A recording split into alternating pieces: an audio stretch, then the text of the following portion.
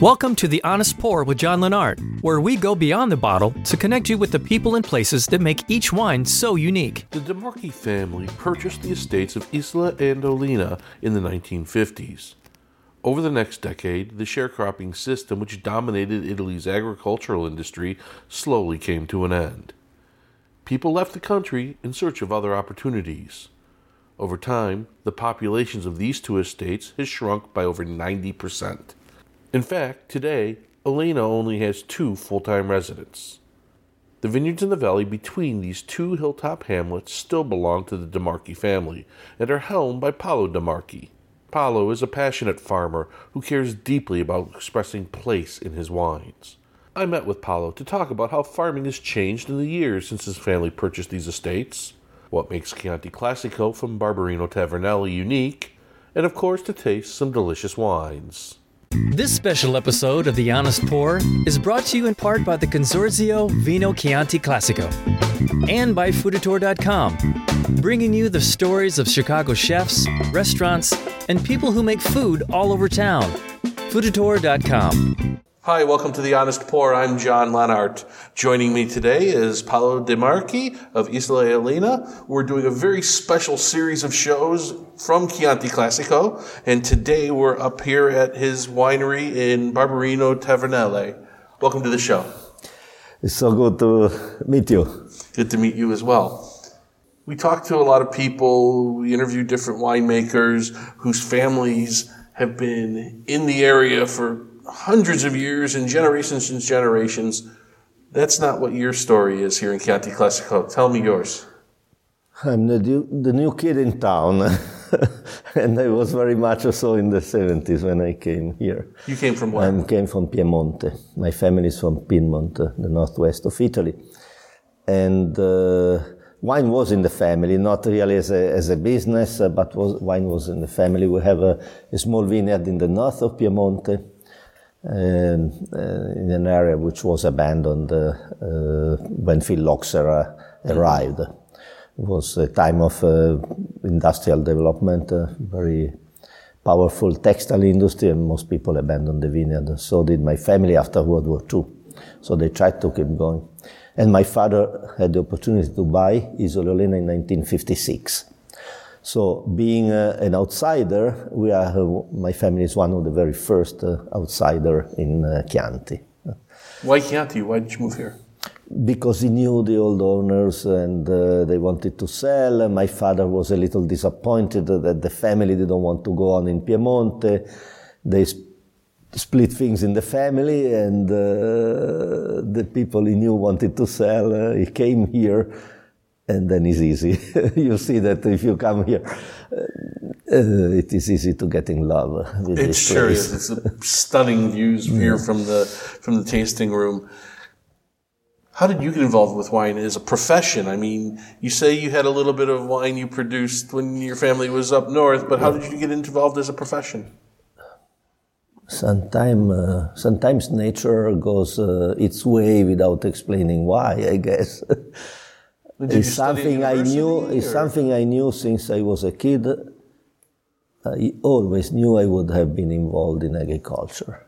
In agriculture. This was, and within agriculture, wine was something which attracted me, probably because of the family heritage. When I was a kid, we were spending summertime in the old house where my grandmother was living. There was this beautiful old cellar underground, which was abandoned and not working anymore, very dark. And I remember every summer I was trying to go deeper and deeper in the cellar. And then I was coming back to the surface, and I was seeding beans. Beans grow up very fast, I had been told. So I was trying to stay there and see them growing. And then finally my grandmother told me, they are very tricky. If you look at them, they never grow. If you don't go for 2 days, you see that they grow. So don't go there. When I was given a gift of a little toy cars, I was kind of crying because I wanted tractor toys. You wanted a tractor, not a car.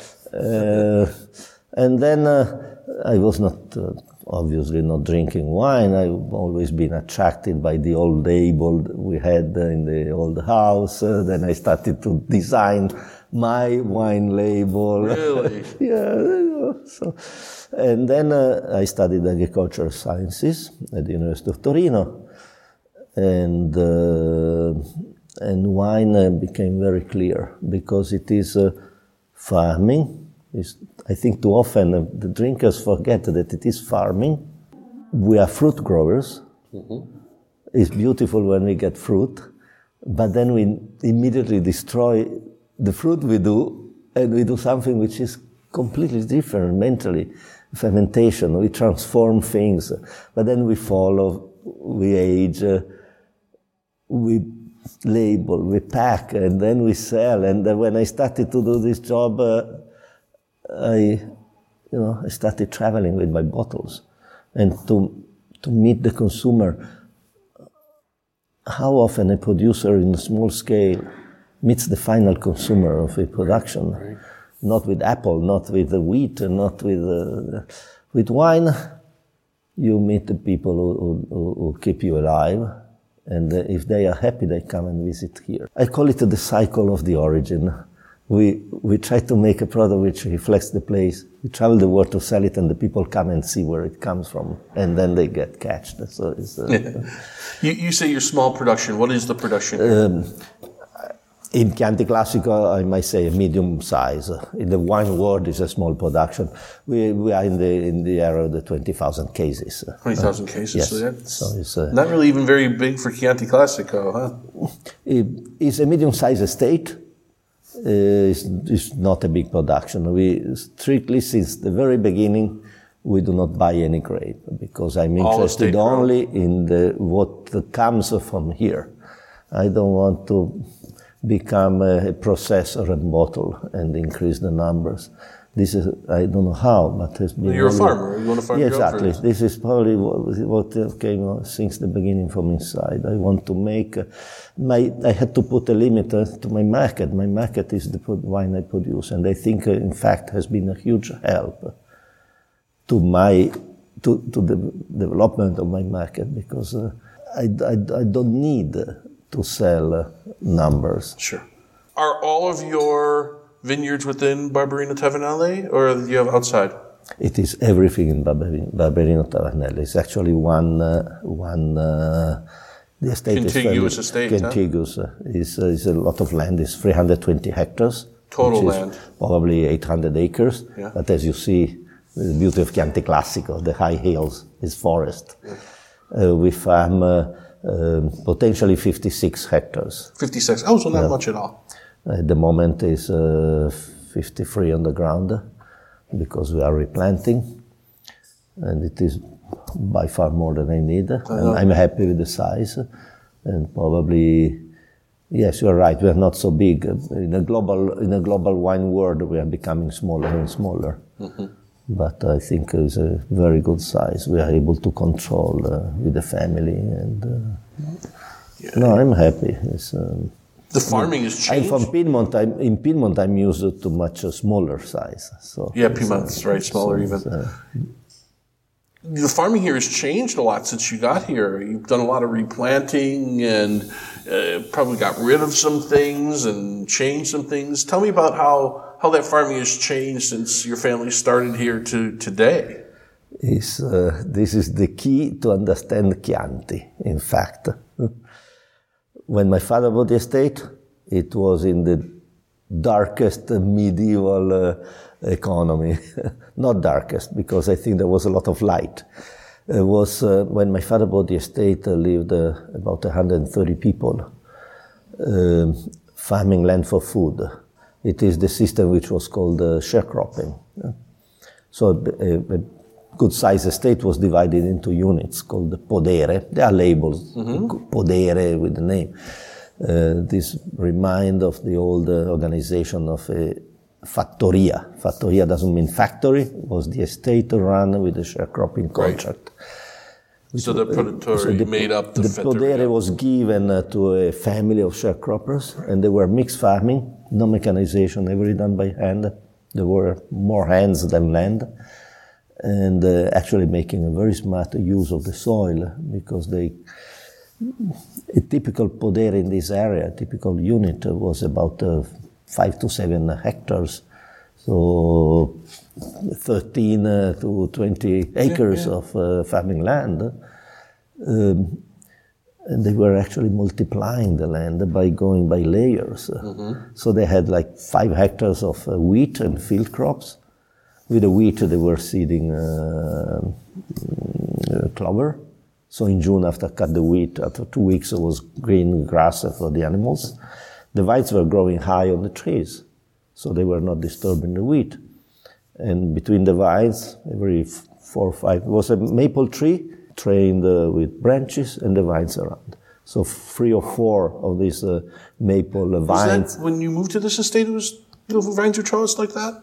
Wow. It was all like that. And then in between the olives, and then higher trees like almonds and these things. And was in such a balance that the system had not changed in 600 years. It didn't have to. It had everything it needed to live. Yeah. And there was no money in the system, not very little money in the system. And then in the 60s, the system collapsed because of the quick and huge industrial development of Italy, and also because of sharecropping was also a social structure, the family. The family was patriarchal.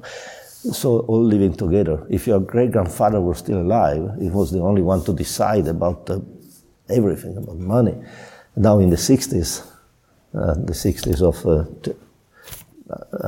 television, of the Beatles, of the miniskirt, of the sexual society wasn't. And with the television, was imagine the same impact of internet now, but people here could finally see what was happening in Florence, and the patriarchal family collapsed because the young people left. And here, but is only an example of what has happened in the region, specifically in Chianti. So in 5 years, from 130 people living and farming with the sharecropping contract, 5 years later, there were only 14 people left in the country. 14 on people? the estate. There was 500 people on this estate. No, on the estate, 130 in the estate. Wow. But in 5 years, from 130 farming by hand, 14 people who could not farm the land because there was no mechanization and there was no capital in the system. Sure. And this is, when I said, is the key to understand Chianti, because even the landscape has changed. Because imagine the landscape of this mixed farming and the landscape of the vineyards. The vineyards are actually very new in Chianti. Yeah, where you see that patchwork of row of vines. There were only few real vineyards in Chianti. So it's a very old wine region. At the same time, it's a very new wine region, because when you change the system, when there is such a huge social change, these are all factors which produce the wine. Wine is produced by the soil, but it's produced by the variety, but it's also produced by man. So the big change was in the late 60s, early 70s, because when there was this collapse, Europe made a 5-year program to modernize Chianti. So money came in the system. At the same time was the new appellation rules, 1967. The appellation rules, the first appellation rules were written looking at the past. Mm-hmm. So a lot of white grapes in the blend, and at the same time, the land abandoned. The appellation rules, the money from Europe. And a lot of the old owners sold the estates because they didn't want to go through the change, whatever. So new people, which means cut with the past. The speed required by the European funds made the consequence that no time to select Sangiovese, very big demand to the nurseries, and the vineyards have been planted all the same design, very low density of plantation, very vigorous rootstock, big machinery because there was money in the system, and the old system of terraces and organization of the soil has been destroyed. So those vineyards created a lot of problems, a lot of white grapes, so the wines was, in the 70s, production was 100% young vineyards. Mm-hmm. Staying within the frame of the appellation was impossible to produce quality.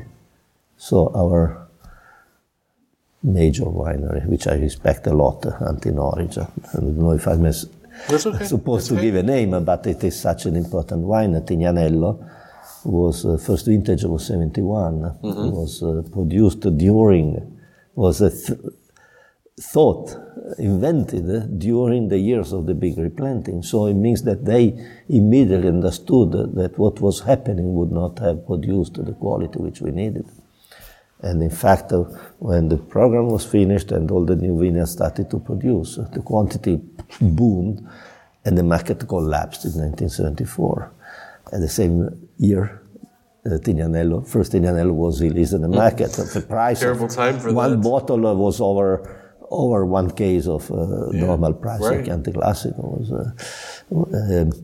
So this generated all the movement of the not local varieties. Everything has a sense. It would be too long to explain everything, but everything originates that. Is originated in that period. And then in the 80s and the 90s, we realized the problem. And finally, the 90s, we started to replant the vineyards. Actually, my new vineyard. Got rid of all the white varieties. Yeah. Finally, also the appellation rules have been changed a few times. A lot of work. I started to replant in 1987, which means that I started to pull out vineyards which were not even 20 years old, and to replant. But if we think one work is to replant, but the big work is what we do before replanting, because we did a lot of work in selecting our own Massal selection. We are now using only our material. We did a lot of work on spacing and the density of plantation, on the training of the vines. And after a couple of years, in 89, when I was already replanting, our association, the Gallo Nero, started a project called the Chianti Classico 2000s. So a group of estates, I think it was like 12 estates in the first, the beginners, and then others were added, to plant the vineyards under the control of the university, to check, again, genetic, rootstocks, training system, soils management, density of plantation, all these things. And in the 90s, finally started the major replantings in Chianti. Now Chianti has a very good quality in the vineyards. There are still a lot of vineyards which are fairly young, but it means that the huge steps we did are just the beginning of bigger steps. I'm extremely optimistic in the potential for the future. I'm going around to wineries in all the different areas of Chianti Classico. I'm interested in knowing what Chianti Classico from Barberino Tavernelli is. What makes it different than Gialla or Castellina? Thank you for the question. You know, in Chianti Classico, it's very hot to talk about the subzones. Every subzone has created an association of the vintner. Barberino Tavernelle, which until a few months ago were two different communes that have been united recently. Communes which are partially outside the Chianti Classico and partially inside the Chianti Classico. In this area there is a very nice, beautiful medieval village which is called the San Donato in Poggio, which means San Donato on the hill. And we decided to give the name of these subzones San Donato in Poggio, because San Donato is within the part of the commune which is in the Chianti Classico area. Now, it would be nice to go on the terrace. This is the western side of Chianti Classico, with elevation that goes up. We have a vineyard up to 500 meters of elevation, so it's not the highest elevation, but it's among the high elevations in Chianti. But it is extremely open, and it is the side of Chianti which still gets the influence of the Mediterranean. Always a nice breeze. So in wintertime, this area is a little warmer than the valley inside. Oh, okay. 2 years ago, there has been a huge problem with late frost. Big damages in the valley inside, inland in Chianti, and we got 2 Celsius above zero, and we had no problem with frost. So this is really an indication of a little milder climate in winter time. And then in summertime is again a little milder. So the valley more inland become very hot. And here there's always the breeze. The evening is very, very fresh, cool. So that probably gives you an early bud break and a late harvest. That's exactly. Longer hanging time, which is a very good thing. From this area, I like to think of wines which are not maybe the big structure, but a beautiful finesse. A little prettier. Finesse and balance and length. On the winemaking side, I consider the problem of Sangiovese is a variety which has a vibrant acidity, which could easily be in excess. Yeah, oh yeah. And tannins, it's quite tannic variety with tannins which could be easily green and astringent. So acidity and astringent tannins could be the problem. It requires a very well thought viticulture and also the ability to stay calm and wait. And then Mother Nature will decide if it is a long fall or not. And sometimes we get problems. But this area kind of helps. I'm not from here. My first vintage was 76. The one I was responsible of the estate was difficult. I call it was the welcome of Chianti to the younger Piedmontese. What are you doing here? And I made a wine, and I was showing to the neighbors, which I got to know, saying, well, what's this wine? And the answer was usually, it's such a difficult vintage, you did well. I said, I did well, this wine is undrinkable, and something which stuck here. I remember saying, this wine is a lemonade in a sandpaper glass. This was what I felt, extremely acid and extremely good. And I think this has been my guideline in the work I did in viticulture, because it is so easy. When I said we are fruit grower, when a fruit is very acid and astringent, hard to make good wine. No, it means that it is not ripe. Right. So there is a viticulture problem, and there was a viticulture problem. Now with the new vineyard, all Chianti is doing much better because the new vineyards produce better fruit.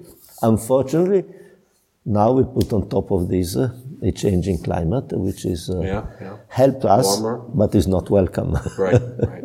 Help us a lot, but now we have the other problem, which we get better acidity, we get better tannins, the wines are magnificent. We have to be very careful with the alcohol, which goes up, and this is a problem we are working on. Mm-hmm. Yes, of course. Okay. Nature is nature. But, so this area, San Donato, is... we love it. Windy. Sometimes the wind is a problem. I want just to complete, because once every few years it could be during the last period of ripeness, maybe strong wind from southwest, very warm, and we get dehydration. But it happens once every many years. I had a big problem in 2011.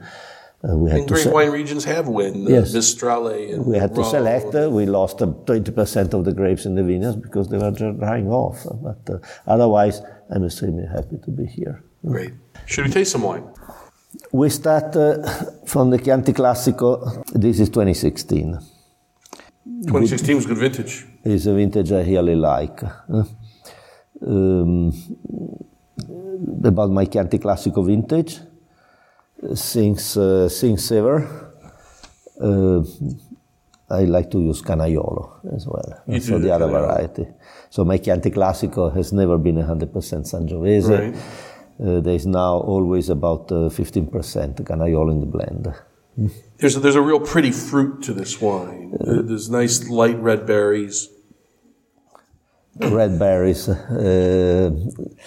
I love Chianti. It has the cherries. Cherry, yeah. And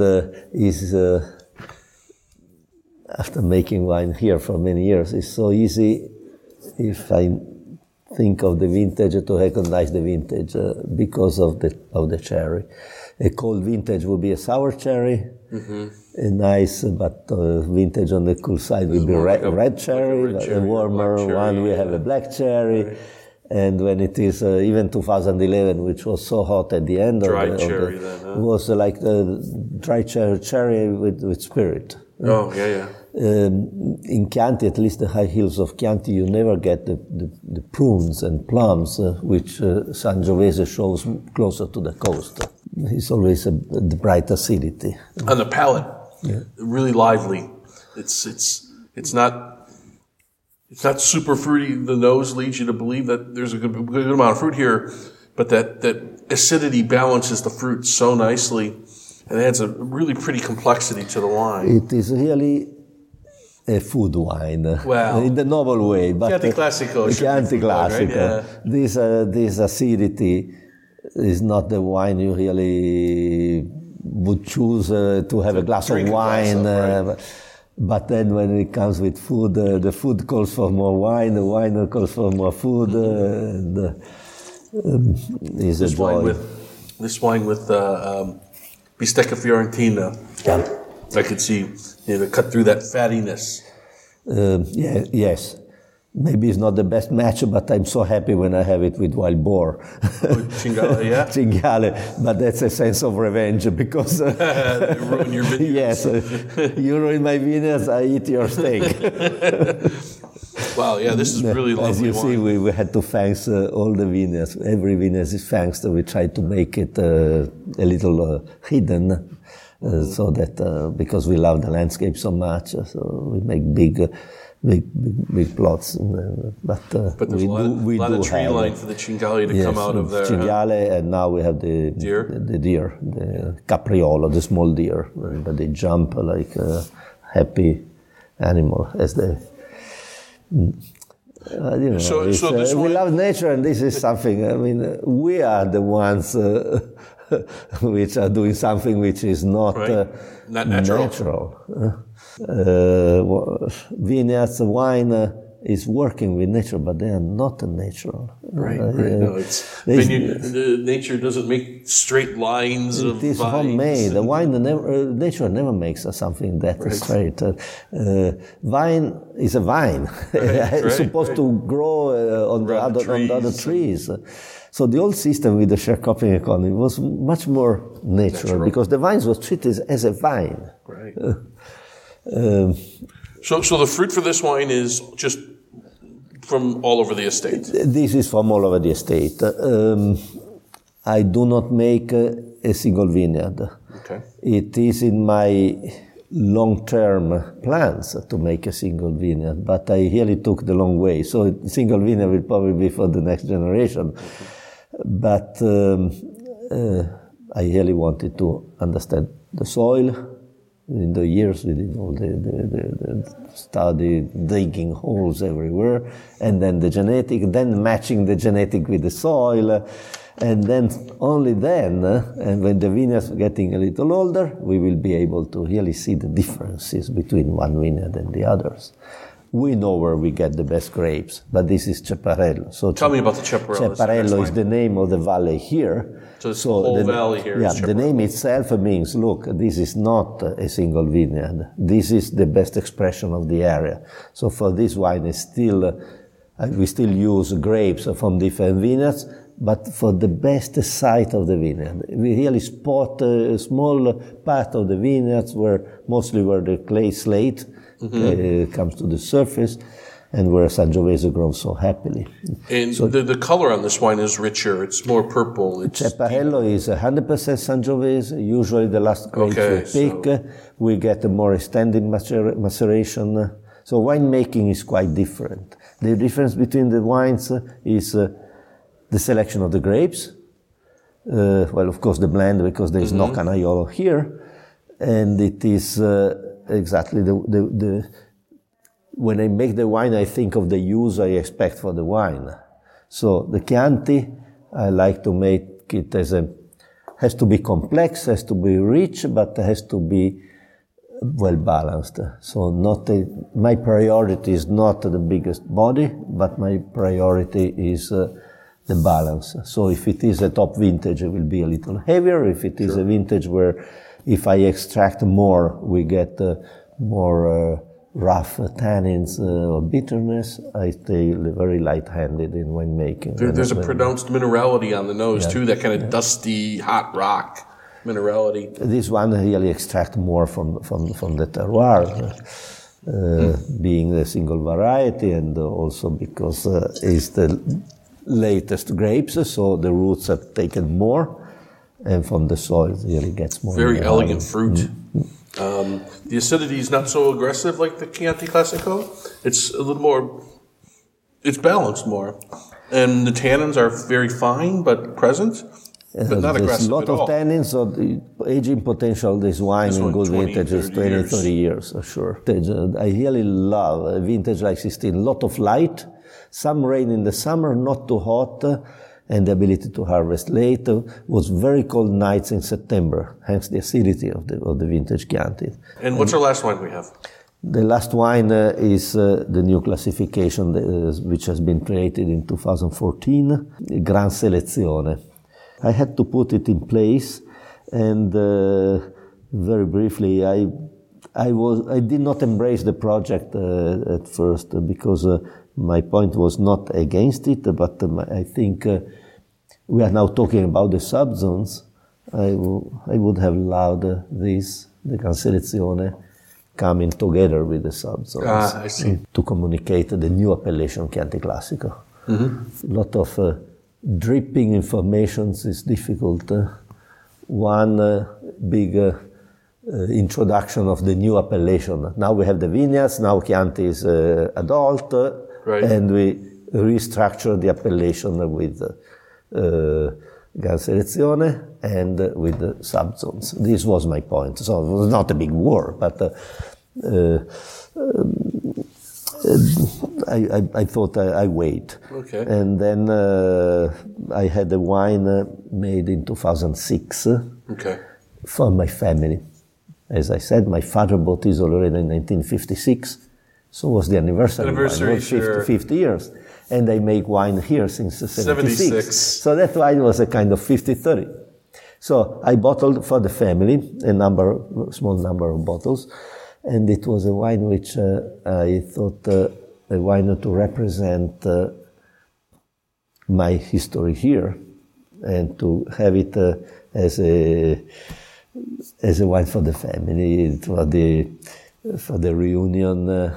So actually, I'm the fifth of 6 brothers and sisters, and I made 1,800 bottles of 2006. It's 300 bottles by 6. 300 bottles is what we get from one barrel. So the idea was 1 barrel. The idea was 1 barrel per sibling. Oh, 1 barrel. So 300 by 6 is 1,800. And then I bottled a number of Magnum, which the idea was the wine when we have the reunion, weddings, other things less happy, but where we always finish at the table. And having a wine, a kind of thank you to my father about the estate. But in this wine, I selected, in the 2006, I selected the best barrels of Ceparello. And then I have wines which I'm not showing today, which are the 80s, when we were trying a lot of things in order to solve the problem.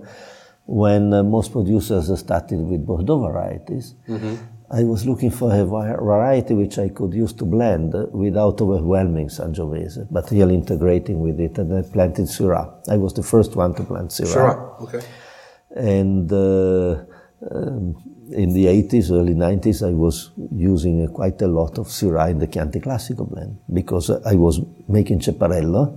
When you have difficult conditions and you select the best, it's like making butter out of milk. Right. What remains is the skim milk. Mm-hmm. So I needed to help this wine and when I was replanting the vineyards, and Syrah did a very good job. And then I started to bottle Syrah pure, and we have a pure Syrah. Okay. We have a small amount of pure Syrah because I have it in the vineyard. So in this wine in 2006, I added a little bit of Syrah because this wine had to represent my history. Sure. And then my history is also the time of the Super Tuscans. Mm-hmm. And I think it is time that most of the Super Tuscans should come back in the appellation. Yeah. There are many Super Tuscan, even Ceparello was a kind of, together with a few other wines, 100% Sangiovese, were Super Tuscans because they could not be in the appellation. Right. But it is time for, when things will be completely settled, these wines should be within the appellation. Very good. Anyhow, in that wine, I said, okay, my time is the Super Tuscan. Is it possible to make a Super Tuscan which is a Chianti Classico, meaning not any legal things, but of Super Tuscans are beautiful wines, but to my palate, as you see from my wine, often over-extracted, too big. The goal is power. My goal is never power. So Super Tuscan with less extraction and less new oak, to respect Chianti in its beauty of freshness and elegant wine. Mm-hmm. So this wine has the vintage variation's a little different. I'm getting more of a dried fruit, maybe it was a little hotter year. Was a little hotter year, but and there is Sangiovese with a little touch of the other varieties of the Super Tuscan, but a blend of them. So no one which dominates. Sangiovese is beautiful in its structure, but it could be peaks and valleys sometimes. Sure. So the idea behind this wine is let us put small things to see if I built the blend not to improve a wine, what it was at the beginning, but a blend for complexity, for balance. But it's an experiment. We make only 2,000 or 3,000 bottles of this wine. Well, Paolo, thank you so much for having us today. Isola Elena is a special place making special wines. It was wonderful to be able to visit you here and taste them. Thank you so much. Thank you, Don. Thank you so much. For John's tasting notes on the wines from this episode, go to www.thehonestpourpod.com. Make sure you catch every episode by subscribing to The Honest Pour with John Lenart at iTunes, Stitcher, or the Google Play Store. Also, be sure to like us on Facebook at The Honest Pour with John Lenart and follow us on Twitter at The Honest Pour. This has been The Honest Pour with John Lenart. Music by Kevin MacLeod.